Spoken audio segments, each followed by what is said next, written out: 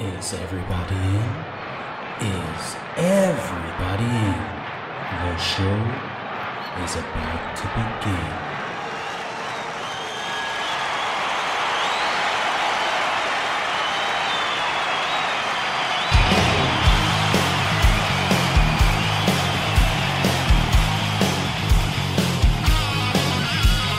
Welcome to the podcast, concerts that made us, interviews and stories, tales from the bus. We love taking you back to when it all went down. The greatest live shows and that cheering crowd sound. It's concerts that made us, concertsthatmadeus.com.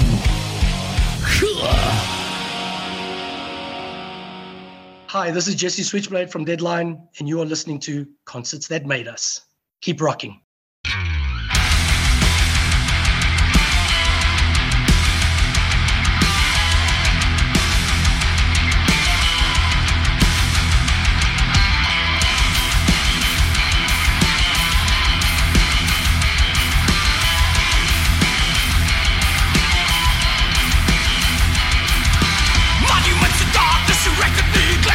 Monuments and shadows forever protected. In history they revel. The conquerors are silent.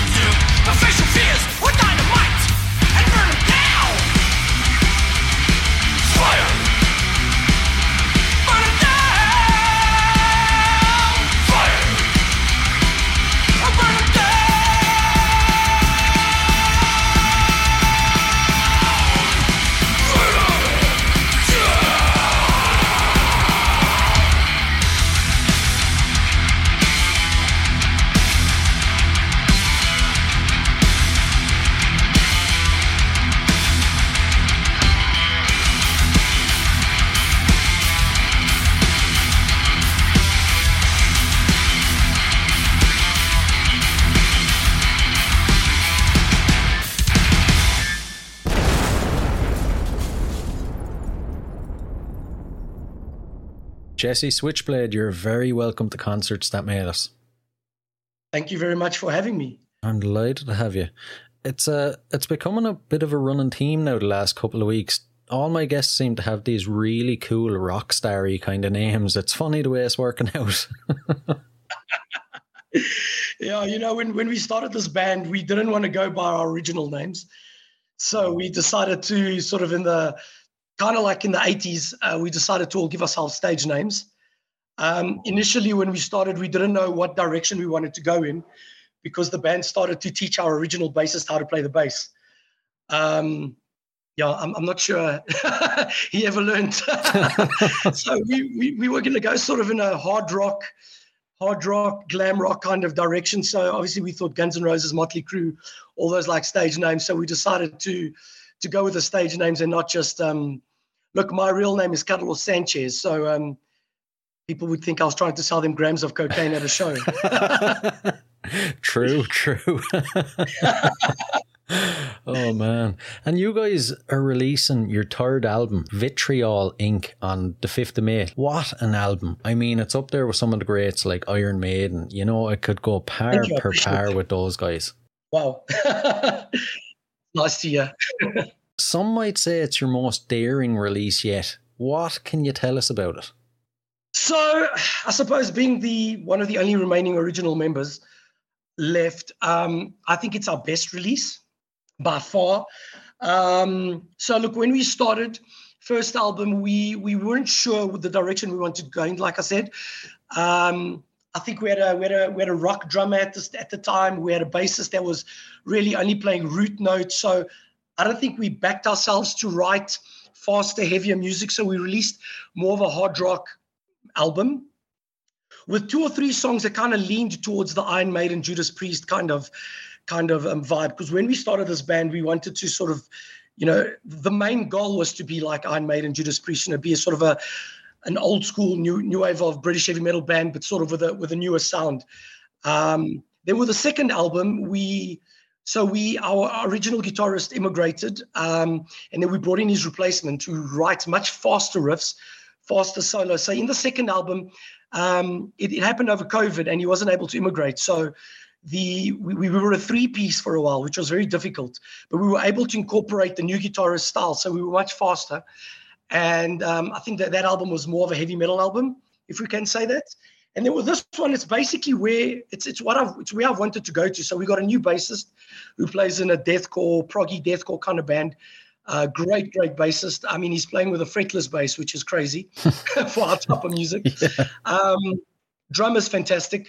And again, no disrespect to the guys that were here before, but their replacements really are a bit stronger. So we were able to be more ambitious. We were able, our rhythm section is much tighter. It's much stronger, and you can hear it. You can hear it in the mixing and in the mastering. Our first two mixes, our first 2 albums were much brighter because we were kind of not hiding the bass, but it wasn't as prominent. Now we've got a guy that's really up to scratch. So we've brought that out, and you can hear it. The grooves are much fatter. They're much thicker. We're still standard E. And I think this is where we wanted to go to. This is where we wanted to arrive at, actually.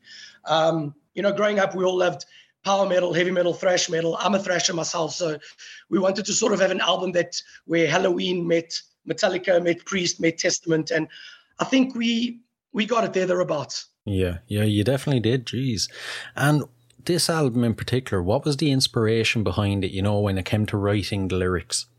So we have a running theme in Deadline, which goes with there's like a little story behind all the album names, the EP names, all our merch, etc. But we don't often write about the story. Like a typical heavy metal band will write about possession and politics and war and all that crap.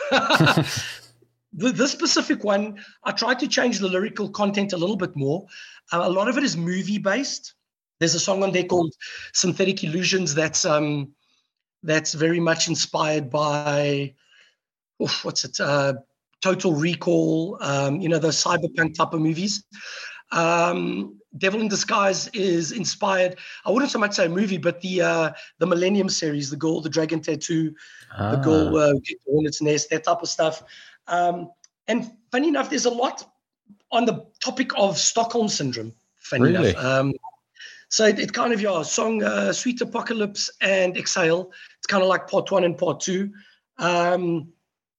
Look, I write a lot about I write a lot about women, the pain of my existence. Nothing wrong with That theme, I think, stays throughout. But John, there's a lot about war as well. There's a lot about war monuments. It kind of was inspired by the fall of communism, but it's really more like a story of the more things change, the more they stay the same. Especially when we've had that in South Africa, the new dispensation comes in, we burn old monuments, we burn old statues, and then 50 odd years later, we're back where we started. And so that type of stuff. Ghost of Kiev, I suppose, speaks for itself. It actually comes with a bit of a, Ghost of Kiev is actually a funny one because when the war broke out in Ukraine, we heard about this, I don't know if you followed the story with Ghost of Kiev. The fighter plane. Yeah, that MiG-29 fighter jet that may or may not have been real. And we made a joke and we were like, has Sabaton written about Ghost of Kiev? And we looked and we were like, nope. And we were like, God damn it, we've got to beat them to it. Because in our first album, we released a song called White Death, and Sabaton had already done a White Death. If there's any war-related song, Sabaton's ahead. So we released this so we could beat Sabaton to the punch. That's a good achievement, all right. You picked specifically the tracks Monuments and Vitriol to play in this episode. What was it about them two that stood out for you to pick? Monuments, because since it was released, it's been our most streamed song. And it's getting a ton of streams daily. It's almost about 30,000, which for I'm just talking Spotify. Obviously, it's easier to keep tabs on Spotify. I think for a band like us, it's quite excuse the pun, monumental. It's been going down really well live, and I think it kind of encompasses sort of what where we wanted to go to, what we wanted to achieve. Vitriol, because the album's called Vitriol Inc. We see Vitriol as the title track. It's really a continuation of the story of this whole Deadline Lady Blitzkrieg story, which we started with the first album. And I think Vitriol is kind of, if you add all the components up, your answer would get to Monuments and Vitriol. Yeah. And something I was very intrigued by is you guys are the pioneers of the new wave of South African heavy metal. How did you go about achieving that title? Is that a genre you created yourself, or did you just take it over? No, it's tongue in cheek. It's you won't believe it, but 55 million people in South Africa, and we're the only old school heavy metal band. Jeez. So there's one, you can imagine metal's not very big here. So there's one glam rock band. Obviously there's a lot of doom and sort of stoner rock have become quite big worldwide. So a lot of those have come through, and obviously death metal and deathcore and metalcore. There's a lot of that. So we took the piss, because when we started, a lot of the younger kids were calling us dad rock. Right. So we came up with this new wave of South African heavy metal. It was really just tongue in cheek, and it was to take the piss, and it stuck. And till this day, there's no other old school heavy metal band, I'm afraid. Right. And you formed in 2014, and since then you've grown a dedicated fan base, and you've won 6 South African heavy metal awards. Personally, what has the journey been like for yourself? Look, it's quite an interesting one, because we never expected to release an album. We didn't expect to print a shirt or release a single, let alone an album. When we started this, we were pretty cognizant of our shortcomings.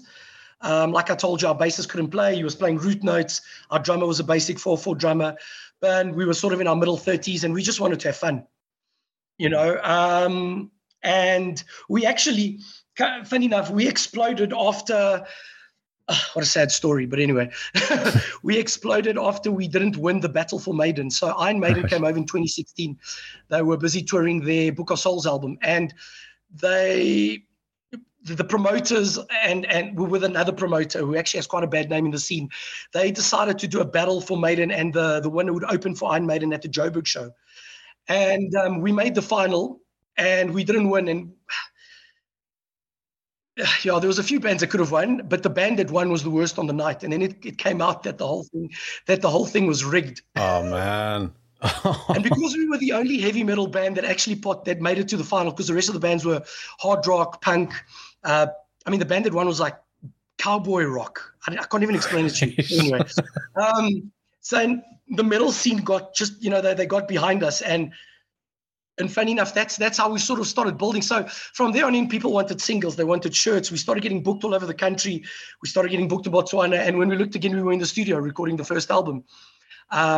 With a bunch of guys that had, I mean, first of all, they'd never even played live until Deadline, and then they'd never seen the inside of a studio until Deadline. So to have made it all the way here, having lost 60% of our original squad, in a obviously an environment that doesn't promote heavy metal, let alone dad rock.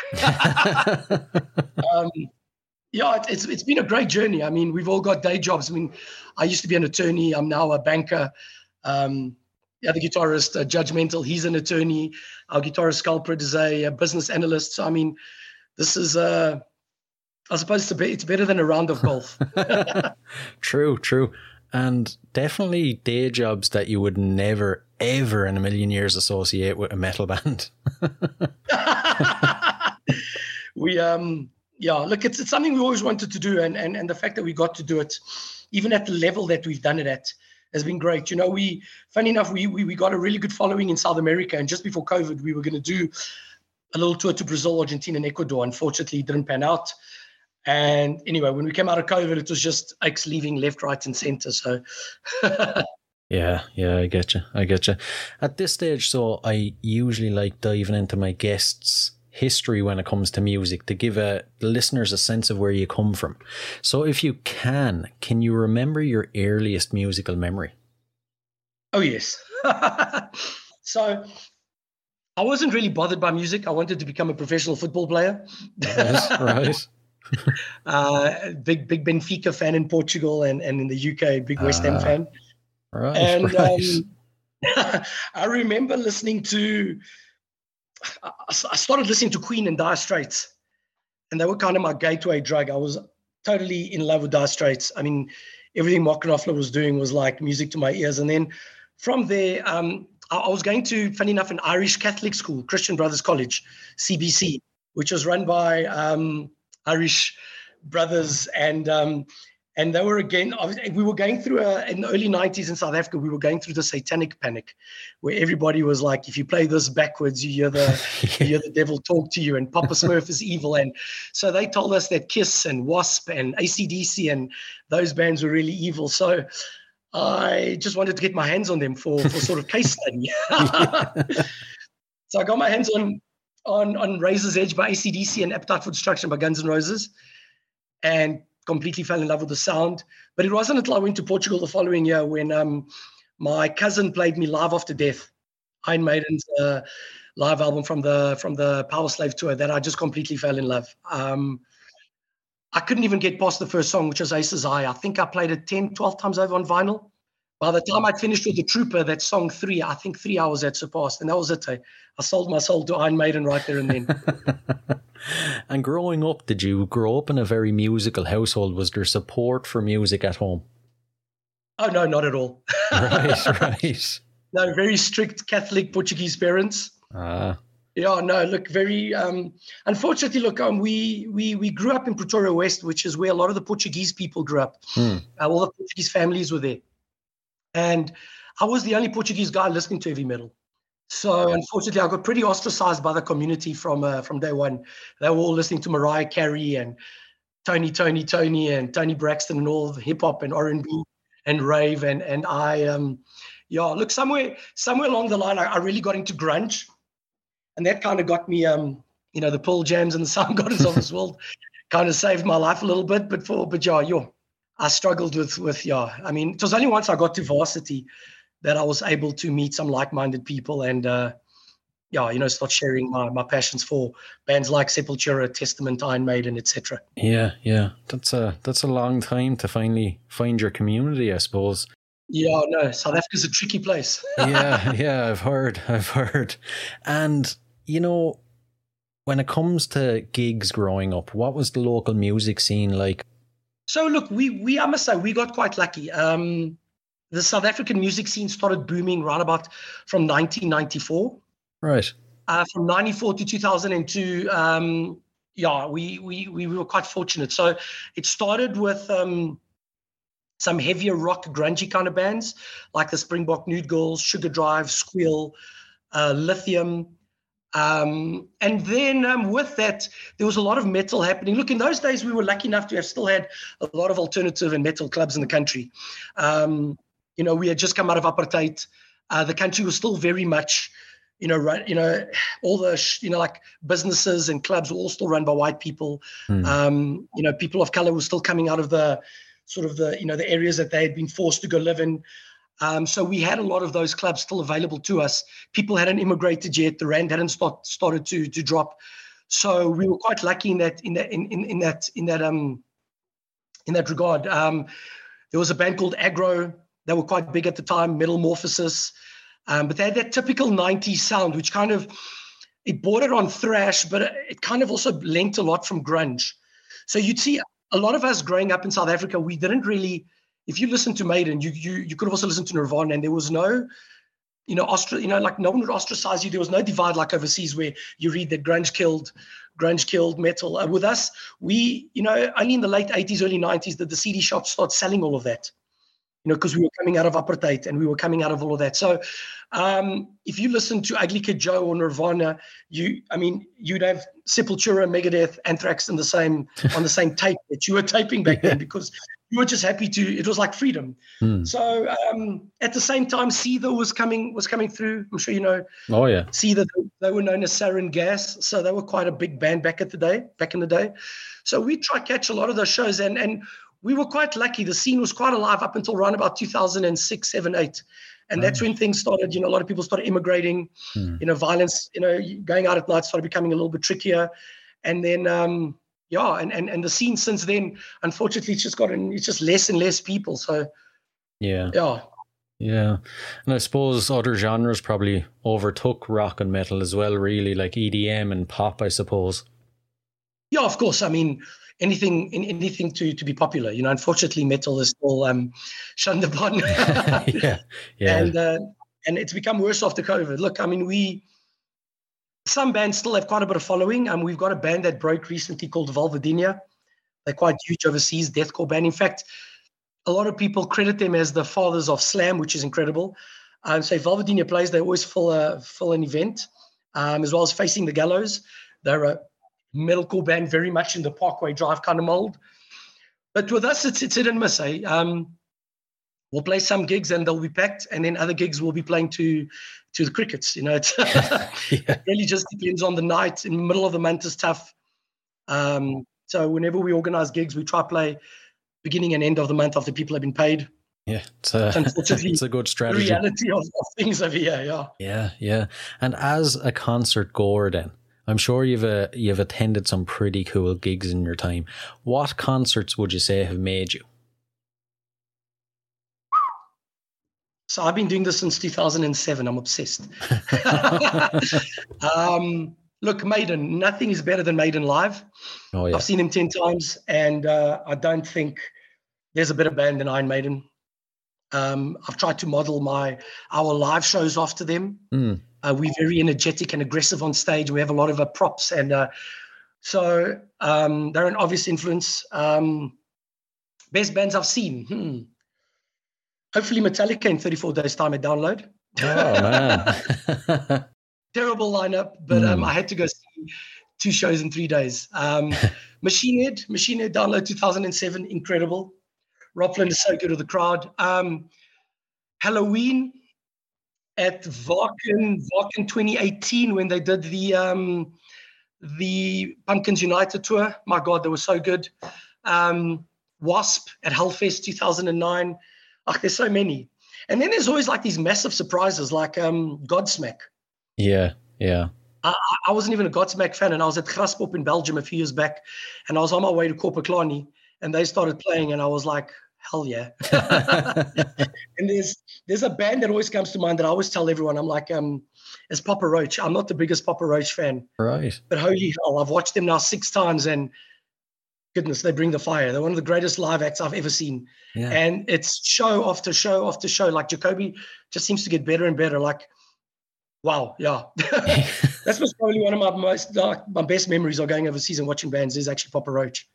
Jeez, that's the first time I've heard that now. I always assumed it would be good, but yeah. I love his energy because, look, I've got a lot of energy. There's not a show where I don't bleed, where I don't hurt my knees. You know, I'm always jumping around, and I love his energy. He's just able to put you in the palm of his hand. And whether you like Papa Roach or not, by the end of that show, you've joined their army. Yeah. I have to ask this now. Is there a band you've seen live that maybe your followers or your fans would be surprised by? Ronan Keating. Oh, man. Really? I had this girlfriend that insisted on taking me to all these pop bands, all from your neck of the woods. So first it was Westlife. Oh, man. Then it was Ronan Keating, although I did enjoy Ronan Keating. I'm not going to lie to you. Okay. He did this little thing in between where he wanted to give praise or give thanks to all the Irish artists. And he played Brown Eyed Girl by Van Morrison. Yeah. He played Where the Streets Have No Name by U2. I'm a big U2 fan. And he played Whiskey in a Jar. And I was quite impressed by that. Oh, yeah, that was pretty cool. Right. I have to say, I never thought I would see the day where Ronan Keating and Westlife were mentioned on the podcast, let alone in the same sentence. Curses. I've seen Westlife twice, by the way. Oh, man. You know, you're just digging that hole deeper for yourself now. You could have not said that. It's even worse now because she married another guy. Oh, hey, at least you're off the hook for the Westlife gigs.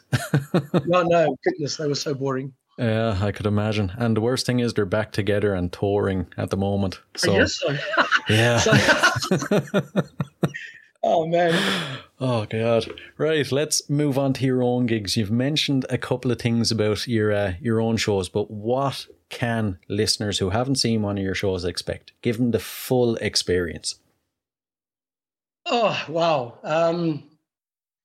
We have a lot of energy, a hell of a lot of energy. I burn a hell of a lot of calories. I suppose we don't have we obviously don't have the budget that Maiden has. So I'd hate to say a poor man's Iron Maiden, but that's really what it is. I throw myself around. I jump. Look, if there's a crowd, it's a bit of stage diving, but people don't really, there's not a lot of moshing to our music. It's more headbanging, but I'm always, if we sing in a small club, I'll jump on the bar. I'll come sing in the crowd. Expect me to whip your girlfriend away when I'm singing Rebel Yell. We do a really cool cover of Rebel Yell. A lot of, from masks to lasers on my hands to cowboy hats. So look, I normally wear something for each song. We do a cover of Ghost Square Hammer where I've got my own little Pope hat, whatever you call it, and a cross. So yeah, we're very theatrical, very energetic. It goes, sometimes there's tears, sometimes there's blood, sometimes I'm punching the shit out of everything. Expect a broken mic stand. I'm quite aggressive on stage. Right.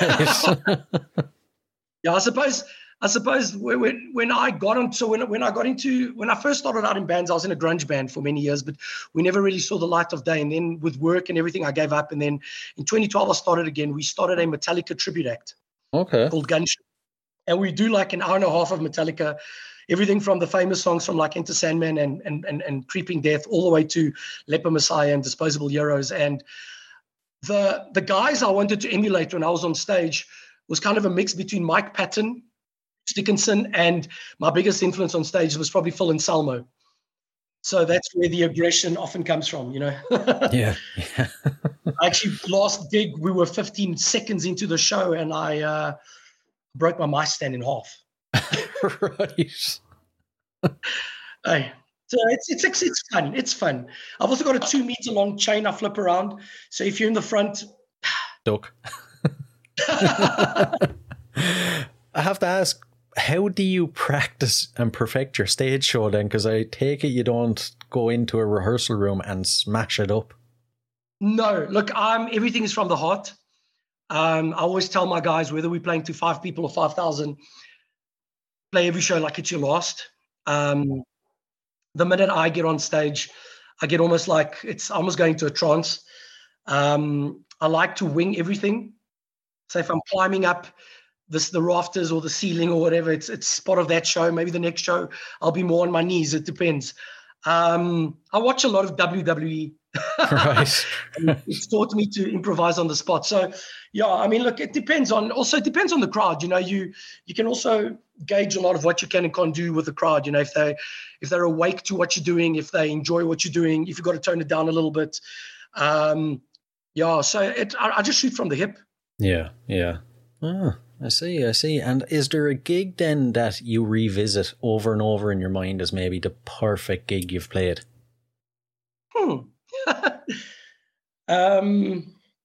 Goodness, with the sound that we often have, I don't know. There's a few. I think our launch gig, when we launched Black Wolf City, our debut album, on 15 October 2017, just because of how many people were there. I never expected that. The place was it was packed, and so many people. Like, obviously, by then we'd been playing quite regularly, and people knew the song words, and it was just amazing to see what they gave, what the crowd gave back to us. So that was a nice memory. We made quite a bit of money that night, which is unusual. Right. I love all our Cape Town gigs. I find the Cape Town crowd really, they're quite open to us. And then we had quite an eye-opening gig. We played in Botswana. Right, okay. Now, Botswana's got the fastest growing sort of metal scene in Africa. And, obviously, when you're from South Africa, whether you like it or not, black and white is still very, it's because it's your everyday reality, and to go to Botswana and just see black people at your show, packed, like we played a community hall, and the guys were all wearing leathers, and they're known as the cowboys of metal because they wear cowboy hats. And to see them with Cannibal Corpse shirts and Metallica shirts, and it was incredible. And we had to escape through the back door. They were treating us like rock gods. It was, I think, going across the border and just knowing that we're just a bunch of guys playing some heavy metal. Obviously we got day jobs, and to have been treated like that, and by those, like seeing African people embracing the culture like that, it was unbelievable. I mean, I think one of our guys was like, he was so overwhelmed, he had tears in his eyes. I'm not surprised. I think I'd actually make sure every gig I played then was over there, if you're treated like that. Amazing. And no, it's incredible. I have to tell, look, the scene's obviously still small there, but it's growing. If bands could get out there, I would do it, because the problem is it's very unprofessional. So it's bad sound. They organize it in community halls, but let me tell you, they treat you so well. Accommodation is sorted. Like we sometimes struggle with South African promoters to get paid. Really? Those guys are paying us half up front, half after we finish the show. And just the passion was incredible. They knew our songs. It's like, wow. Yeah. How? So that's nice. It makes all the suffering with the day jobs and not making practice worth it. Yeah, I'd say so. And to flip it around then, this will be interesting. Is there a gig you would say was the worst, and how did you deal with it? I know exactly which one comes to mind. So, let me say this in the nicest possible way. So we were in and out of COVID, and we were invited to play a pretty big Halloween gig in 2020, yeah. And we had a terrible gig. Unfortunately, so what actually happened was our bassist did not have a very good gig. He, as I told you at the start, we started the band so that he could learn how to play the bass. And 5 years later, he was still playing root notes. And shame, look, he was going through a lot of, stuff in his personal life as well. His dad had just passed away and everything. But unfortunately, his bass was on quite loud on the stage, and I followed the bass, and I started singing out of key. All right. And a lot of the musos in the crowd, including some new up-and-coming bands, which are doing really well at the moment, they started walking away. And that obviously hurt my ego. Because, obviously we're an older band. By then we were quite established. Now you've got these kids that you could see they're laughing at you. And, he just couldn't sort himself out. Every time I asked him, did you tune your bass guitar? He was like, no, but Sean tuned it for me. That's our other guitarist, Culper. And then I started shouting at him on stage. I'm like, why didn't you tune it yourself? Like, why can't you tune your guitar? And this thing just, it snowballed until eventually I screamed at him and I told him to switch his bass off, and my mic was on. Oh, man. Yeah, there's something to say about a Portuguese temper. So yeah, man, that was, unfortunately, look, the whole band, left quite upset after the show. And I suppose that was the catalyst to him eventually leaving. But yeah, look, I mean, it was unsavory, not only the fact that we messed up so bad, but obviously I suppose my reaction to it, how I wasn't able to, but I suppose, it's when you're dealing with, we had a few gigs post-COVID, and obviously we were very blessed to still be playing. And they weren't good at all, and the mistakes were coming from the same guy, and it really hurt us. And I think that was just the final straw. And I wish I'd done things a bit differently, but yeah. Yeah, I suppose that's just the way things go sometimes. No, it is. I mean, when you're in a band, it's like you're married to 4 other people. And, if you're giving 100% and someone else is giving 60, somewhere along the line, you guys are going to clash. Yeah, exactly. And when you're playing gigs, then what kind of antics do you guys get up to backstage? So, majority of the band are good boys, married with children. So no antics from them. Right. I'm the oldest in the band, but I'm also the naughtiest. Been engaged twice. Like I told you before, the bane of my existence is woman. So I've been known to do, I've lived a pretty good rock and roll life. But I mean, look, with us, the thing is, because we play, it's so small, the scene. For us, it's just it's an absolute honor to be able to get up on a stage and play to everyone all the time. So we're super professional, I'm quite strict to the guys when it comes to drinks before the gig. We have like a 2-drink max. If anybody's pissed and they mess up, they hear from me at the end of the gig. We have a debrief. And I suppose it's, again, I'm just very cognizant of the fact that we're the only old school metal band in this country. And I want us to be able to perform to the best of our abilities. And in a way, I'm very competitive, and I don't want the core kids and the death metal kids to think that they're better than us, So I'm very strict with the guys. Afterwards, I mean, if whatever's your poison, go for it. But like I said, the guys are good boys. I mean, our latest drummer, Righteous Mike, drummer on the album, he's a pastor. Right. Okay. Speaking of crazy day jobs. Yeah. So he pitches up to play and he goes because he needs to prepare sermon for Sunday morning. Oh, man. So to go back to an earlier comment, he's out at night playing the devil's music and he's getting up in the morning to preach. And he loves it. Right. So because we're one of the bigger acts now, we'll generally headline, or we'll be sort of towards the end of the bill.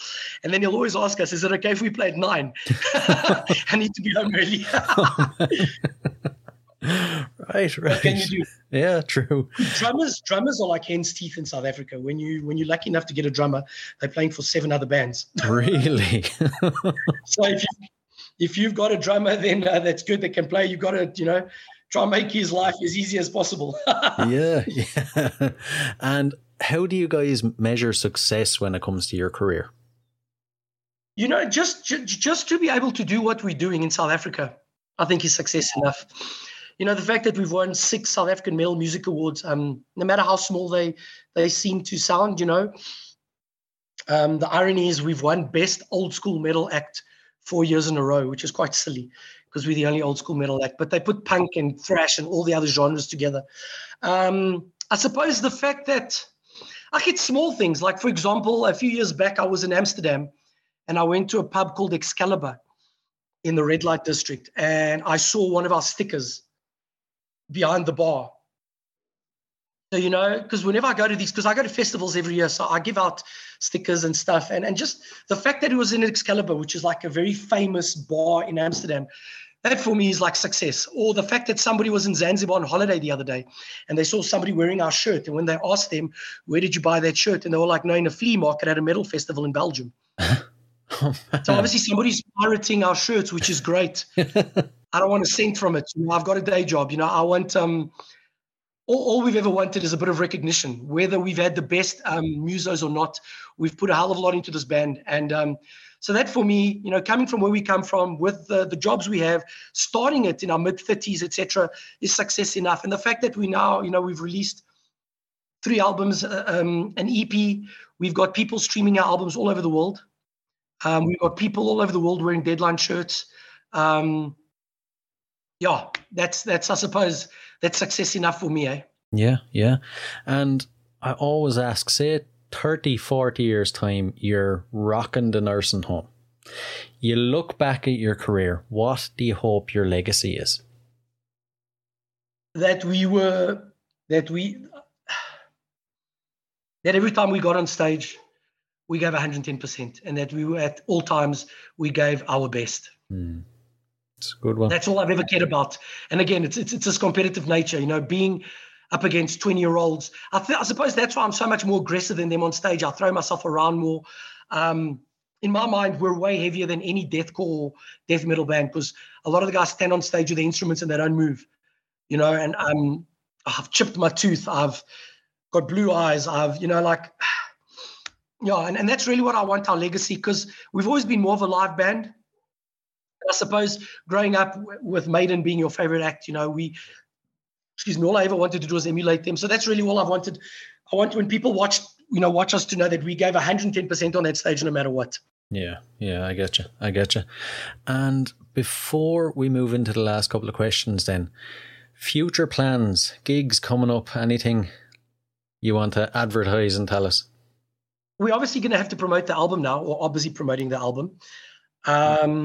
So this last weekend we played at a festival called Untertage, which was our unofficial launch for the album. Unfortunately, we weren't able to play a show on the 5th because logistics. Right. Logistics. It's South Africa. Mind you, I see Anthrax just cancelled the European tour, so it's not just us. So we're going to be playing 26th of May. We're taking the album launch tour to Cape Town. Then we fly back on the 27th. It's in Joburg. And then we're back home on the 2nd of June. And we've got some nice bands supporting us on all of these shows, mostly metalcore and death metal. But I mean, there's nothing else that you can do about that. You're not going to be able to get any old school metal acts. And we're looking forward to that. New merch is, we've got new merch, shirts that are similar to obviously the singles we released. We are going to print some physical copies of the album. So we're looking forward to that. So all our originals, we write in the first page, we write a little bit about the story, about this infamous Lady Blitzkrieg that returns to the fictitious city of San Lombardo to kill Deadline. So that's really sort of the theme. She's our Eddie. I mean, unashamedly so. Right. And we'll dive into the last couple of questions. So everybody gets these, I'm afraid, so you can't get off the podcast till you answer. If you could see any performer from history in concert from one night only, who would it be? Good question. I've been quite lucky to have seen everything. I mean, I would have loved to have seen certain bands in certain eras. Like I would have loved to have seen Metallica in 86, Puppets era. But I suppose out of bands I've never seen, I would love to have seen Pantera circa 93, 94. When Phil was at his craziest. I know the whole world is pro Dimebag Darrell and his brother. I'm very much pro Phil and Selma just because he shoots from the hip, and I'm very much like that. So when he got into trouble for that Nazi thing, look, I mean, he's obviously at his side of the story, etc., etc. I was very supportive of him, not because of what he did, but just because I feel for him. Phil's always been a guy. What I've loved about Phil was the fact that he was shot from the hip, and you never knew what you were getting. Yeah. So I would love to see them in the height of their powers. And maybe, one more. Sorry, no, it was probably above that. Sepultura after they released Arise. That was the most dangerous band in the world. 1990, 91, 92, up until Chaos AD. I've seen some of their shows. There was nothing more brutal. Yeah, it was probably one of those two. Yeah. Two very good ones there now. And the next one, so if you had to spend 24 hours in a room with any musician, dead or alive, from history, hopefully they're alive with you in the room, who would it be? James Hetfield. Really? I like the quickness of the response. Why James? Yeah, because I've thought about this many times. First, I'd give him a very long and solid hug. Right. Because I know he's going through a lot of mental shit. And yeah, he's just one of my biggest influences. I mean, I know people love to hate Metallica, but if you ask any metalhead what's their top 10, 20 favorite albums, I can guarantee you Kill 'Em All, Ride the Lightning, Justice, and Master of Puppets will be there. I know people always moaning about the production on Justice, but, you know, when I was 14 years old and I heard Justice for the first time, I knew nothing about production, and I was like, this is so cool.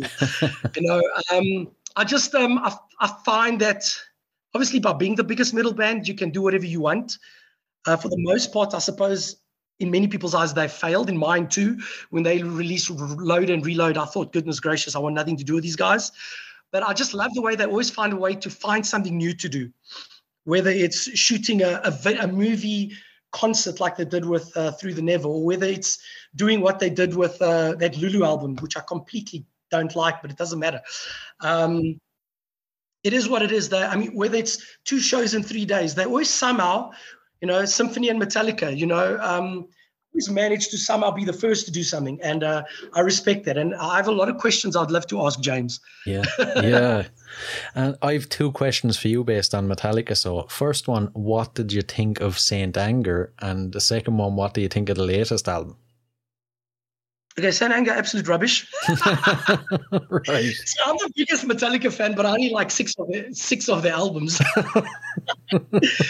Look, Saint Anger, I wasn't ready for Saint Anger. I think I know why they released it, and I understand it. And if you see it sort of individually at that moment in time, it is what it is, really.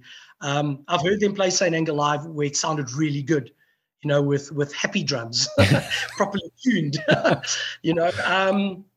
Unfortunately, the bands that they were trying to compete with at the time, like the Systems of a Down and the Slipknots, etc., Korn, were releasing better albums. You know, it is what it is. The new album, so I was expecting very little, so I don't necessarily hate it. I think for guys that are in their 60s and or 59, 60, and especially because James has been going through a lot of, you know, he went back into rehab and the divorce, and you can actually hear it in his riffs. You can hear the sadness in a lot of these songs, you know, If Darkness Had a Sun, etc., etc. But I mean, I'm just happy they're releasing albums, you know. I think, like, I didn't like the previous Maiden album either, and I was just happy they were releasing an album. You know, I don't look to Maiden, Megadeth, Metallica to release albums I love anymore. You know, I've got Soilwork for that, and Spirit to Drift, and there's so many others. You know, I don't look to the older bands to keep producing what they were producing. As far as I'm concerned, most great bands only really have 4, 5, or 6 really great albums. Yeah, true. And I'm talking Michael Jackson to U2 to Metallica to Maiden. So there's so much good music at the moment from I mean, I don't know if you know Spirit to Drift, such a great rock band.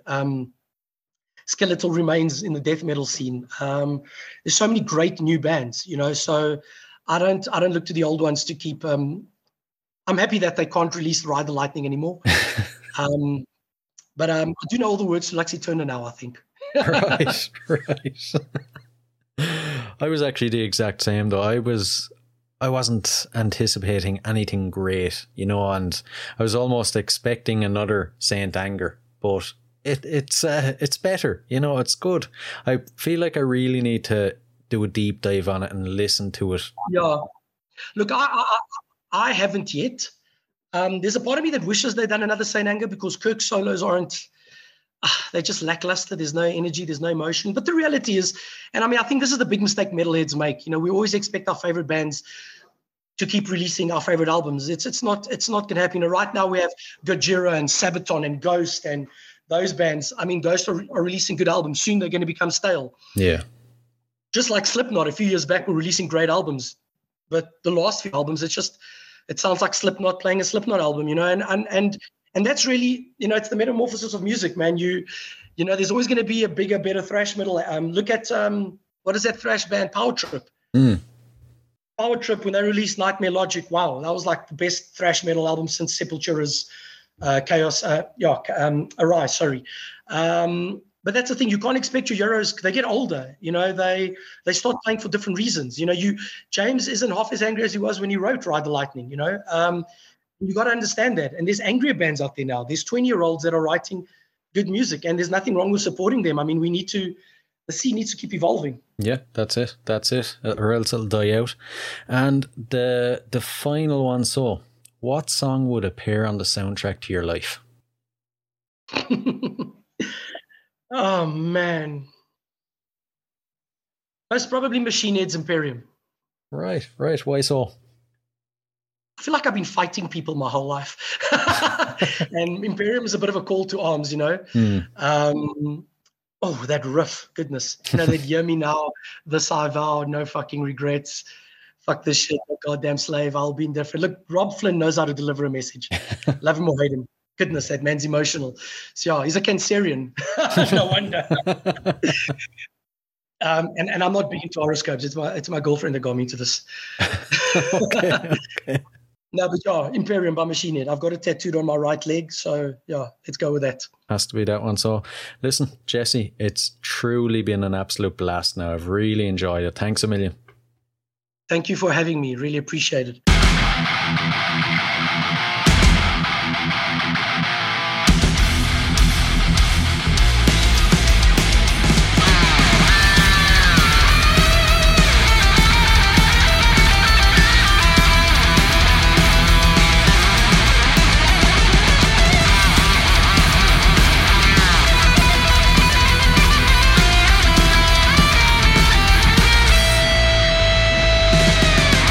Cyanide City looks for answers.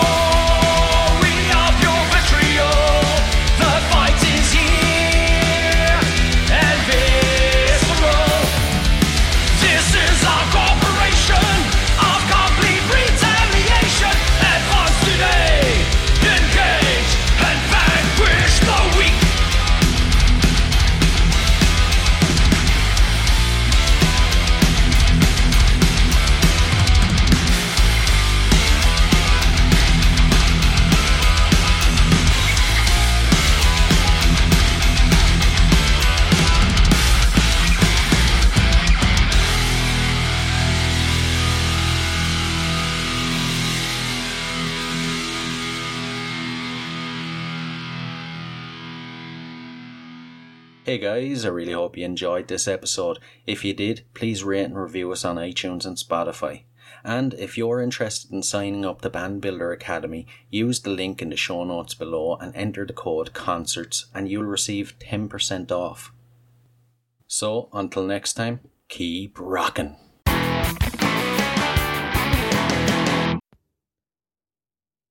Hey, what are you guys still doing here? The show's over. It's over. You can go home. Go on. We'll see you next time. We'll be here. Bye.